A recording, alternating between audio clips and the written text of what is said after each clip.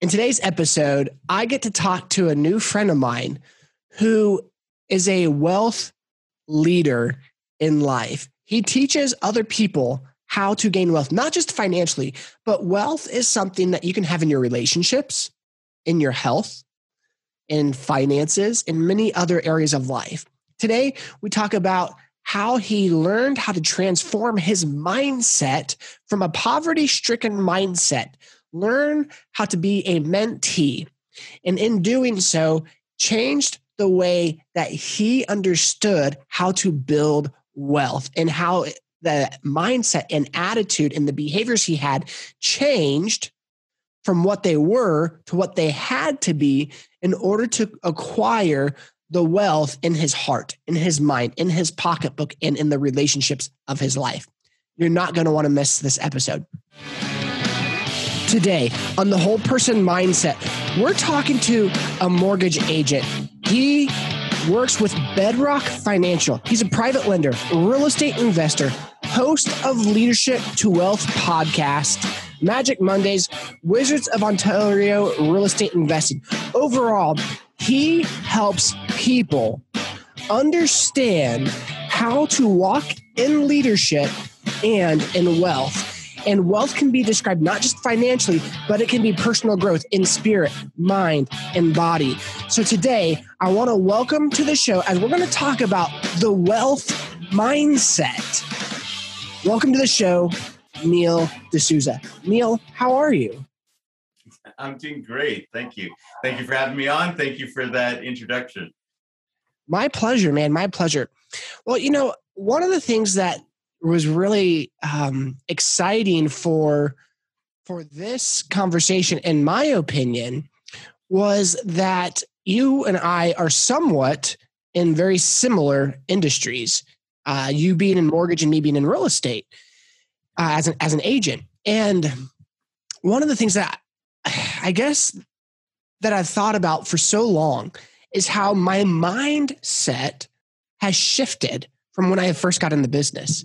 When I first got in, I did not have, what's the word? I didn't think I could sell higher end homes. To sell a house over 200,000 was a big deal to me. Like, I did not see myself capable of doing that. Even though it was the exact same work, why would someone want to choose me to sell a house? Mm-hmm. Now, almost 9-10 years ago, $200,000 house was still a really nice size house then, at least where I'm from. And so I was always doing these small real estate deals and I had to do a lot of them. I was getting burnt out. But one day I started realizing that I could be more, that I deserved more. And I started gaining the confidence in myself and my own ability. So I preface that story with, there are many different ways to build wealth. You and I are both in real estate. What are some of the old ways of thinking that you had about becoming wealthy that has changed? Maybe some false conceptions, whether through it's your spirit experiences, failures, or successes. But what are some of the old ways of thinking about building wealth that you had that changed over time? Great question. Let me just ask you a quick question. Where are you located right now? I am in Tulsa, Oklahoma. Tulsa, Oklahoma. All right, great. Great football coming out of Tulsa. All right. Okay. So how has my mindset changed from the past to where it is now? To give you a little bit of background, because there's been a lot of change, and there's literally been change over time, like different segments over time. Because for me, I actually grew up in Toronto, Ontario, Canada, and the place I lived in Toronto was basically the hood of the hoods. That's funny. I thought you looked Canadian. Yeah.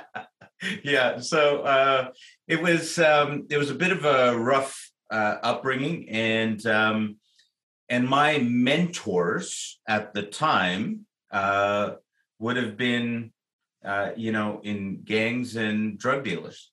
Wow. And so my mindset for how to make money at that time, also being a little bit older, not having the internet, that kind of stuff, and getting this type of knowledge from these type of people, my idea of how to build wealth was, you're gonna have to I'm gonna have to run the local drug scene, and that was the basis of my idea of building wealth initially.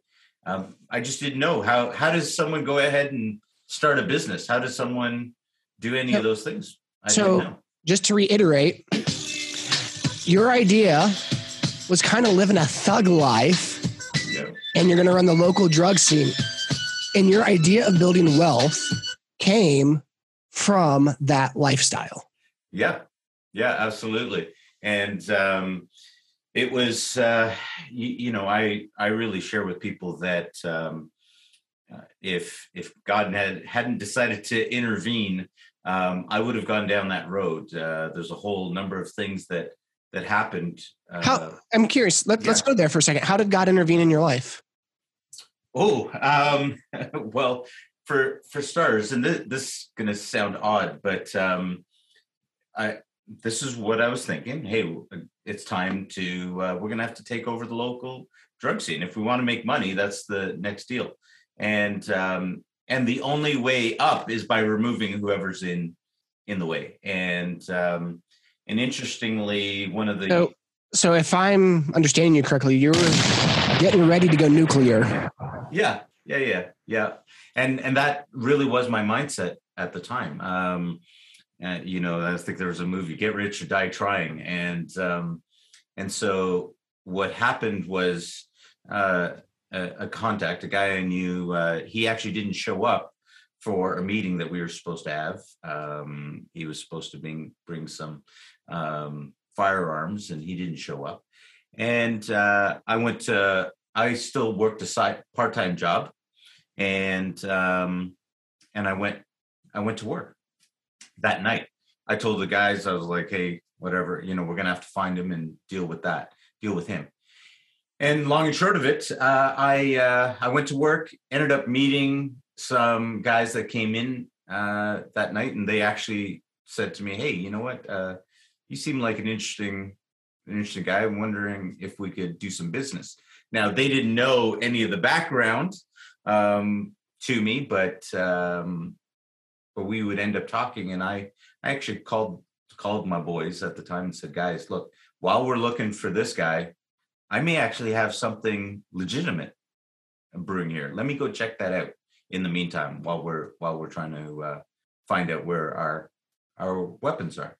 And in that time, I ended up learning and being mentored in business through these guys. I ended up going into a partnership, put the whole thing on hold. And now, okay, you might just say that's just one event. Hey, this guy didn't show up. You don't think anything of it. Well, what ended up happening is 2 years later, I ended up almost dying in a knife fight. And shortly thereafter, I realized I'd gotten that close, and that it was time to make some changes. And then, I kid you not, within a couple months, I ended up meeting the guy that didn't show up to that meeting. And I run into him, and I was like, hey, now I'm turning around my life. I'm like, okay, God, I got the picture. I'm stepping away. I'm not doing any of that stuff. And then what happens? I meet this guy, and I was like, hey, haven't seen you in 2 years. What happened to you? You never showed up. I'm not mad at him anymore or any of that kind of stuff. But I run into him on the street, and he says, I just got out of prison. I just did 2 years the cops pulled me over as I was on my way to go meet you, and they found the guns, and he had just finished doing 2 years. And so not only did I just survive almost dying in a knife fight, almost bleeding out, all that kind of stuff, but then here's this guy that was supposed to show up, and I run into him and find out on his way to meet me And so there's just a whole number of different incidents, little coincidences, if you want, that any one item, sure, but put them all together and you kind of look and go, okay, got it. I've got another chance here to change things around. Dude, do that. That's some heavy, like, Inception stuff, because think about it. Your life, you're getting ready to go nuclear on the existing gang. Yep. The guy gets pulled over, doesn't rat you out. He goes to jail, and then you almost die in a knife fight a few years later. It's as if there is a heavenly being, who I'd like to call Jesus, who foresaw all this and what you wanted to become and was protecting you from some of the bad things that could have happened in your life. So was there a specific conversion point where you're like, all right, God, I need to stop not only what I'm doing, but I'm going to surrender my life? yeah, there was. I want to hear that. And then I want to go back to the original question, which was right. about mindset. Yeah. Got it. So a couple of things happened there. So first of all, here I am in this knife fight, bleeding to death. Doctors stitched me up, all of that kind of stuff, sent me home. I'm stuck at home. And over the next couple of weeks, and they're like, for people that some people may not even know what this is, but the doctor said, don't even lift a phone book, because it was too heavy, and they didn't want to damage any of the muscles that they just tried to stitch together. And so I'm at home sitting around watching TV, and I'm just thinking, all these thoughts are going through my head. I should have died, man. This almost happened. This almost happened. This almost happened. Just in this one event, the number of things that happened so that I stayed alive. Then, while I'm sitting there, I was like, a friend of mine gives me a call and says, hey, I just got invited to church. And I was like, really? And he starts telling me about it. And I was like, I guess you should go check that out. And he goes and checks that out. And, he's studying the Bible with them. And then he comes back to my place. Now, this is a guy that I'm connected through the business. He's the same guy that gave me that opportunity. He doesn't know about this whole other area of my life. So he kept coming over to talk about this. And I was like, oh, yeah. And I grew up with religious in religious family and that. And my mom anyways. And so I was like, yeah, that sounds right. And anyways, what happens? I'm thinking to myself, well, if he invites me to church, I'm not able to go. So my conscience will be clear. I'm not going to go. And he doesn't ask me to come to church, and then he or anything like that. And then about a week later, 2 weeks later, I'm just starting to be healthy enough to walk around and stuff. And then he comes and asks me, and I was like, oh shoot, I don't have a good reason not to go anymore. So I ended up going. And while I was there, I was listening to the minister, and quite frankly, I just felt like God was speaking to me in that scenario. Because interestingly, one of the things I had to deal with racism, and so I had issues with church. Everybody was white, and here I was a colored kid, and I go to this church, and the minister was colored. Yeah. And it may seem like a little something subtle, but it was just subtle enough that it allowed me to put down that wall and just listen. And then at that point, I was like, okay, it's time to make a change. And I have to do something different. And so I actually sat down with some guys, and they showed me a bunch of scriptures over the next couple of days. And at the end of the week, I was like, yeah, I need to give my life to Jesus. And that's what I did. That's awesome. And so through this process, you're getting ready for the drug deal to knock off the other authority of dealers in the area. Yeah. Your life is spared. You immediately, that same day, meet a group of men who had a legitimate business deal, who then become mentors, and then are the same people that bring you to church and help start your path of not only belief in Jesus, but through this process has helped you starting to shift your mindset. And so what are some of the things that you, going back to that original question now, learned from these men, both in business and even through the Christianity aspect, that changed your way of what wealth was in acquiring it? Oh, well, to be honest with you, there's a lot of things that had to happen. Even before I could accept wealth, in that sense, there were just some things that had to, like, my mindset had to radically change. What did that look like?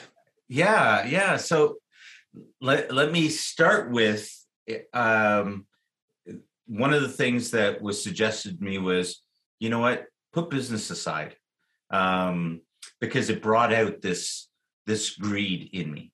And because I only knew it in a certain way. If people weren't for me, they were against me. And so I put that aside to start with. And I just started learning how to have relationships with people, how to talk to people, and not expect that they were going to try to double cross me or things like that, that you could have a normal relationship with people, or that my response didn't have to be aggressive or violent. Quite frankly, I had to learn how to not think that every white person was against me. That was a major shift right there.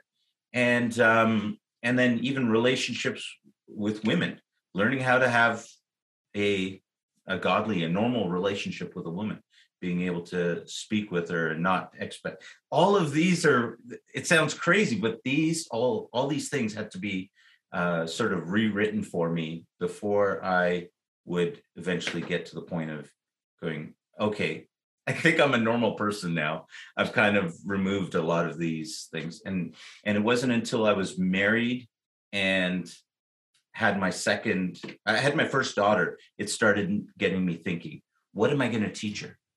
Mm-hmm. And I thought back to my life growing up, and my dad's an alcoholic, and there was a lot of pain and dysfunction there at home, physical abuse, verbal, all of these kind of things. And I thought, I was never good enough. So what am I going to teach my daughter? And I thought, I'm just going to teach her to be her best. And then the question flipped. Well, am I doing my best? And I was working for the government at this time. Luckily, I did not get a record in my earlier years. And so I was able to work for the government. And I started realizing I wasn't giving everything I had. Actually, I had gotten in trouble a couple of times for giving too much. Because unions and the like, and you're only supposed to do your job, don't do anything else. And so that started me on the road to what do I really need to do? What do I love? And it was my minister that actually came to me and said, what do you want to do? And it was the first time in my life that I actually asked myself what I wanted in life. I want to reiterate what I'm hearing. And for those of you listening, you can't see me do this, but it's like you have your hands out, okay, flat, open, and before it's as if your fists were closed. You couldn't receive anything, nor could you give anything, because your understanding of business and wealth was, I'm against the world. It's me at war with everyone else to try to win and to fight. So you have your fists closed, trying to hold on to what you have, but also as a posture of ready to fight for it. Mm-hmm. And through this process of change and softness, you went from the position of holding on and fighting to a posture with your hands open and not only willing to give, to help others, but then it also allows you to be in a posture of receiving as well. And it wasn't until that shift happened that you were able to start building the right relationships that benefited both you and them, and the right business connections and deals to help flowing, because everything is done out of relationship and not out of this it's me versus the world mentality. And that was your biggest aha, if I'm understanding you correctly. Absolutely. Yeah. You actually nailed it perfectly there. It was very much, it was me against the world. And I think some of that mentality still took more time to work on and work out, but absolutely, without a doubt, I had to learn to be able to, quite frankly, give rather than always looking to get. Interesting. And, that's awesome. Yeah, that was, and that major shift happened over that time that then put me in place to be able to look at my daughter and start thinking. And then I started down the road of investing. So let's go to that aspect. Okay. Because a lot of people, let's pretend we have someone who's listening that's like in $100,000 of debt. Okay. And I'm not talking about mortgage, because, anyone who has a mortgage is in that category. But let's just say consumer debt, bad debt, student loan, etc. And there's no light at the end of the tunnel. I am bombarded by debt, and the idea of wealth is but a mere pipe dream. It's so far away. It feels hopeless to even dream. I'm so tight. And I know I've been there, not to that extent of 100,000, but at 30,000, I felt that way. At 20,000, at 15,000, at 14,000, wealth felt like a pipe dream. Financial freedom felt like an impossibility. For someone who is there, what are some of the first steps that someone can take financially to move in the right direction from being net negative to net worth? Wow. Well, I think, first of all, we're saying that someone has just recognized that they're in a hole and they need to stop digging. That in and of itself is actually a huge realization. Oftentimes people will acknowledge that they're in this hole, in a hole of debt, but they will not stop digging. It's just what I've done. So they keep putting themselves further and further. And you, until you as a person get to that point where you acknowledge not only where you're at, but that you need to stop that and change those actions that you're taking, that you can start turning that around. Now, what do you do if you're asking, what do you do if you're now in this situation? Is it a possibility? Is that the question? Yeah. I mean, I think you made a good point too, because I wrote down that as you recognized you're in a hole. Now you just need to stop digging. And then your next step is what? Oh my goodness, Evan, the number of people that will say that they recognize that they're in a hole, that they've put themselves in a hole, but will not stop digging is huge.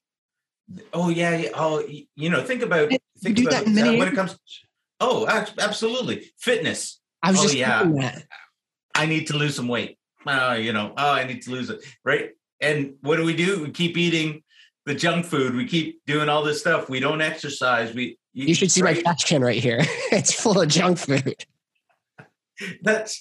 And what one of the things that I would say when we're coming to mindset is I don't really believe much in motivation anymore. I mean, I do in the sense of what are your motives, but I really look to what is your commitments, because motivation can come and go, but what are your commitments? What are you committed to in life?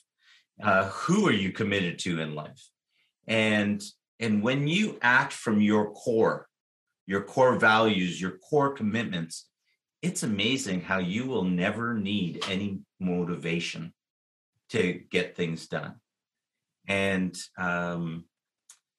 you can look at that in so many areas. Oh, here's a great one when it comes to fitness, because we were talking about fitness, and that's definitely an area of wealth. Well, as someone who's dying, who's just gotten a diagnosis, look, if you don't change your eating habits or this habits, you're going to die. You've got 6 months. And isn't it miraculous how all of a sudden, when someone realizes that they're committed to living, boom, all those things, they've got more than enough motivation. There's no motivation needed. I'm going to die. Okay, great. And they find that strength to be able to do those things. And the same is true for these other areas. Most people can't or don't look for what their commitment is when it comes to finances, when it comes to money. And so as a result, they live in these habits that they have. And you can't replace those habits without getting in contact, connecting with what your commitment is. My commitment, I have no interest in money per se. Money doesn't do anything. Okay, great. But I am committed to setting an example for my kids. I am committed to setting an example for other people and being that example for people. I am committed to being able to take the wealth that I've made and be able to help bring other people up. Normally on a yearly basis, we, for myself and my investors, we find some sort of outlet or charity to be able to get involved in and help out with. I have a magazine of a yacht magazine that I've been looking at.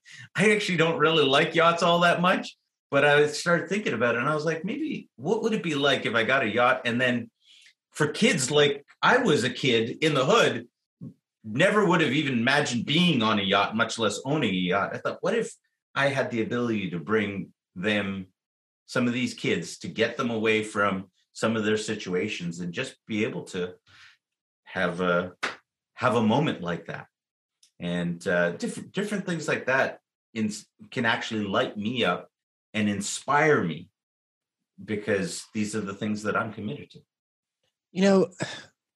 Going back to the beginning of this, like, what are the next steps after you recognize you're in the hole and you stop digging? How do you reverse that? Right. Okay. So in that moment, when you recognize it, part of what's happening is you are recognizing that this is not in line with who you are. You're not committed to this. So now, if you can then just recognize that other side of the coin, the actions are fairly simple. All right, I need to stop spending on these things. When we're talking finances, okay, I just need to stop wasting money on this. I need to start looking at my finances. Where am I wasting my money? Where am I throwing it away? And immediately stop those actions. Now, the next side of it is, am I prepared to do the work, or am I just happy to stop this behavior?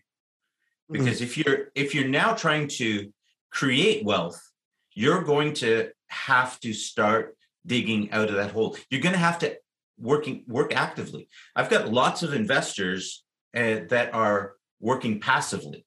They're taking their money and making their money work for them. Well, you're not there. You're in a hole, and you're going to have to dig yourself out of that, which means you're going to either actively start making money, become a realtor, start a business on the side, start a part-time job. Right? You got to start bringing in more money to start hitting that debt that you've created, and start getting rid of that. Or you need to start taking that money and putting it towards other investments that can also build and attack that debt. One way or another, you've got to do it. And that's really a mindset. There are mindset differences. And if you're not prepared for that, then it transcends many, like it could be wealth in terms of money. It could be your health. It could be your family. Yeah. And so like, I'm just going to use finances as an example. For myself, you know, what ended up happening was there's this moment where I was like, we're no longer taking out loans to pay for things. Yes. We're no longer using, like, first it was, we're no longer using credit cards. And then years after not using credit card, guess what? We had no credit card debt. Okay. Yeah. And little by little, we're paying on the student loan. Yeah. Little by little, we're having more kids and our expenses are going up. And, you know, we had to go get raises. It forced us to have to do more to just maintain, because even when we were just doing nothing different, but changing some of our bad habits, that in and of itself was not enough, because we were still stagnant. There wasn't margin. You know, we actually added kids, we added expenses. And so we had to go do more. And then what ended up happening is, along the way, I also had to educate myself on wealth. I had to educate myself on finances. And then the crap hits the fan. I lose 2 vehicles in the matter of 2 days. Like, they both car wreck and the other one breaks down for good. Do I go get a student or do I go get a loan? No. Okay. So we're carless. Okay. I'm going to borrow someone's car. And we borrowed someone's car for 6 months. Meanwhile, we paid off my student loans. We paid off a storm shelter. We paid off one of the cars that was gone. And, you know, what happened is we had to get out of debt. And then that gave us more margin. And then with that extra that we had now, we started setting aside. We had in savings. And here's where I feel like I differ from Dave Ramsey. Dave Ramsey's very like, put $1,000 in emergency fund. Yes, start with 1,000. But then I also realized my emergency fund, on average, over the last 10 years, when something's hit us financially, it's normally been around $7,000. An HVAC, our house flooded, you know, a car breakdown, and we need to buy another cheaper car. Like, it's been around 7,000. So I decided, like, okay, now we're going to get 10 grand. Okay, well, when the next storm hit, guess what? We had that money in the bank. And so then it goes from stop digging to educating myself to understanding, you know, what can go wrong, will go wrong, and learning how to not just prevent that, but shore myself up from that. And then the next part was continue to learn how to bring in more money, create more margin. And then this year is the first year we've ever did financial investing other than automatic 401k contribution for my wife. We put it in cryptocurrency. And, you know, a lot of people, there's a lot of I want to say speculation, but that's not it. Skepticism. Yeah, skepticism. But, you know, I tend to trust the cryptocurrency market more than the Federal Reserve at this point, with all the printing, and seeing how over 10 years, Bitcoin has continued to rise in value and be the number one wealth transfer. You know, that it's 10 years proven. So I felt it was fairly safe. Anyway, and I'm not saying go take all your money and put it in Bitcoin or anything like that. I'm just saying when we started investing, we didn't overinvest in crypto. We didn't leverage everything we had and try to get rich quick. It's been small steps. And we do have in crypto, if we lost it, it would suck. But it wouldn't keep me from paying my mortgage. It wouldn't keep me from, you know, us having an emergency fund. Yeah. You know, because my emergency fund is separate than some of these other investments. And so it's just education, implementation, and then also learning how to acquire more. Absolutely. You have, if we're talking about money, you have to get the knowledge first. Yeah. The knowledge has to come, because otherwise what happens is you start doing things that you think make sense, but just the same way that you didn't have the knowledge and got yourself into the hole, now all of a sudden you don't have that knowledge and you get yourself into a different hole. Yeah. So you've got to get that knowledge base. The self-awareness is great so that you can now go, all right, I need to learn. And that what you're talking about with the reserve fund, absolutely. Absolutely. Having that emergency fund. We are in a place right now in history that if you do not have an emergency fund ready, that anything could occur, right? Like everyone's worried right now about inflation. But if there is an inverse reaction and all of a sudden there's a crash, in the 30s, nobody had whoever had some reserves, some cash, they actually did well. Most people didn't. And so you have to be ready on that other side for the crash, whether it be the vehicles, something happened to the vehicles or the water heater or any of these kind of things. So absolutely. Right. Because when the crash comes, that's the best time to invest. It is. Absolutely. That's where you make your wealth at. Yeah. And so now when it comes to the investing side and what are you doing with your money? Obviously you're liking crypto. One of the lessons that I learned from a gentleman older than me, he said, you have to be able to put your money into something that you know is going to consistently make you money, but then you have to take some amount of money. It's a small amount, something that you can afford to gamble with. And you've got to be able to take that and make small bets in different places. And he was referring to, he bought this little piece of land. And this little piece of land that he bought happened to be waterfront land that 30 years later turned into millions of dollars. Yeah. Because people wanted to then build on that waterfront. But did he know if that was going to turn into something? No. But he took a little something and put it aside and then held it. And then held it. Right.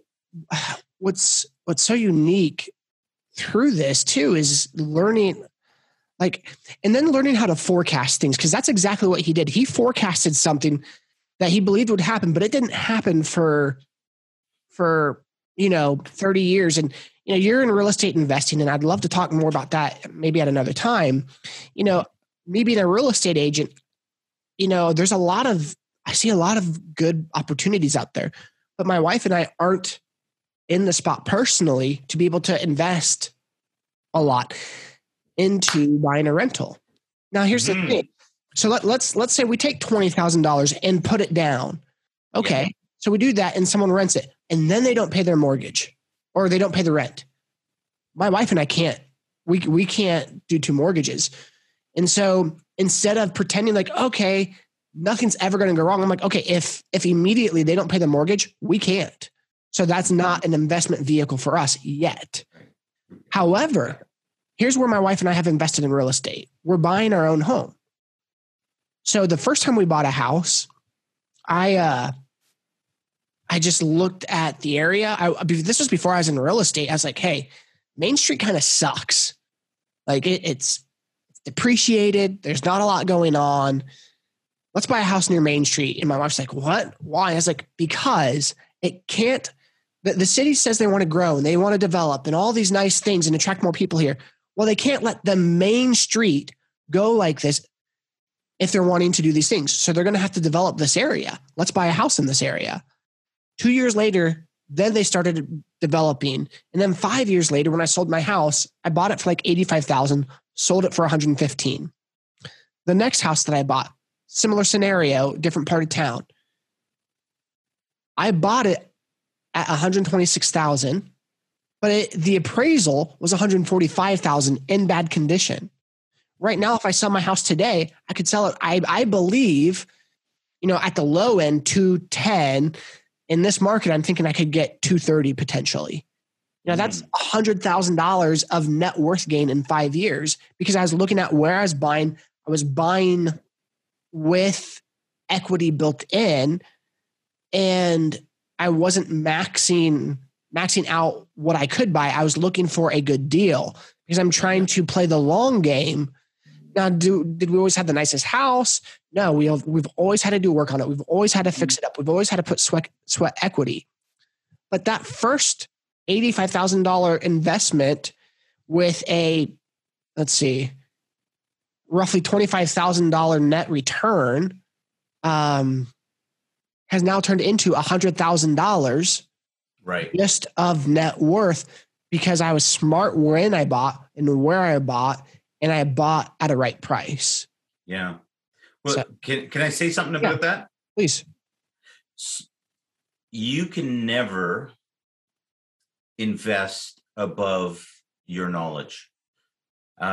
You can get lucky, right? There's a lot of people in crypto that have no real basis in understanding on that investment. They just happen to put some money there.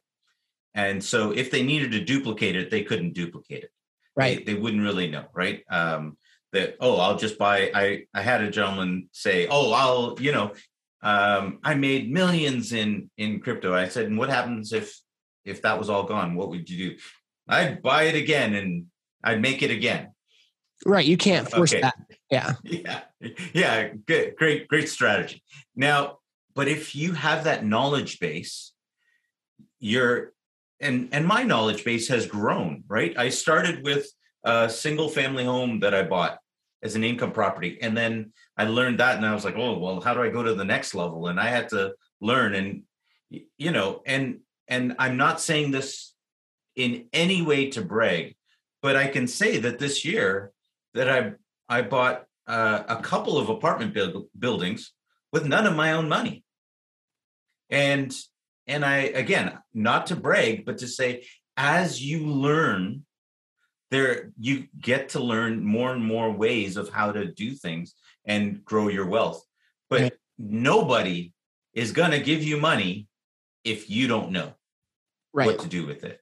Right. And so that's an important thing. And so you're creating a base for yourself of knowledge and experience in real estate to be able to teach and train other people. And what you are going to do, and anyone that's listening, if you raise your network, you will raise your net worth.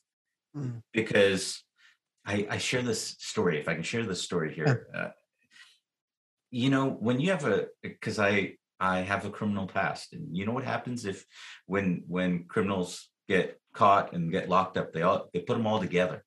And you know what happens when they get together in prison, and I've worked in a couple of prisons, by the way, what happens is they get together and they talk and they teach one another. And so what happens is you actually get these guys that end up coming out and they end up being better criminals than they were when they went in. Well, guess what happens with the rich? Same. As you go up in level, you will huddle around with people now at that level who are now saying, hey, how do we improve and get better in our investing, get better with our money, better with our habits, better with our health, all of these kind of things. And as you keep raising that, same thing happens. And I can tell you for a fact that I spend a lot of my time in conversations with people talking about how do we move to the next level? What do we need to do? Oh, what did you learn? Oh, you learned that? That's amazing. And so on and so forth. Neil, man, thank you so much for coming on today. Where can people follow you at? Well, you can check me out. My website is leadershiptowealth.com. You can, of course, find me on YouTube, the Leadership to Wealth podcast. And I think the audio's out there in all sorts of places. And of course, you just look me up. You'll find me all over the place. Awesome. Neil, thank you so much for coming on to the show. Have a great day. All right. Thanks a lot. Take care.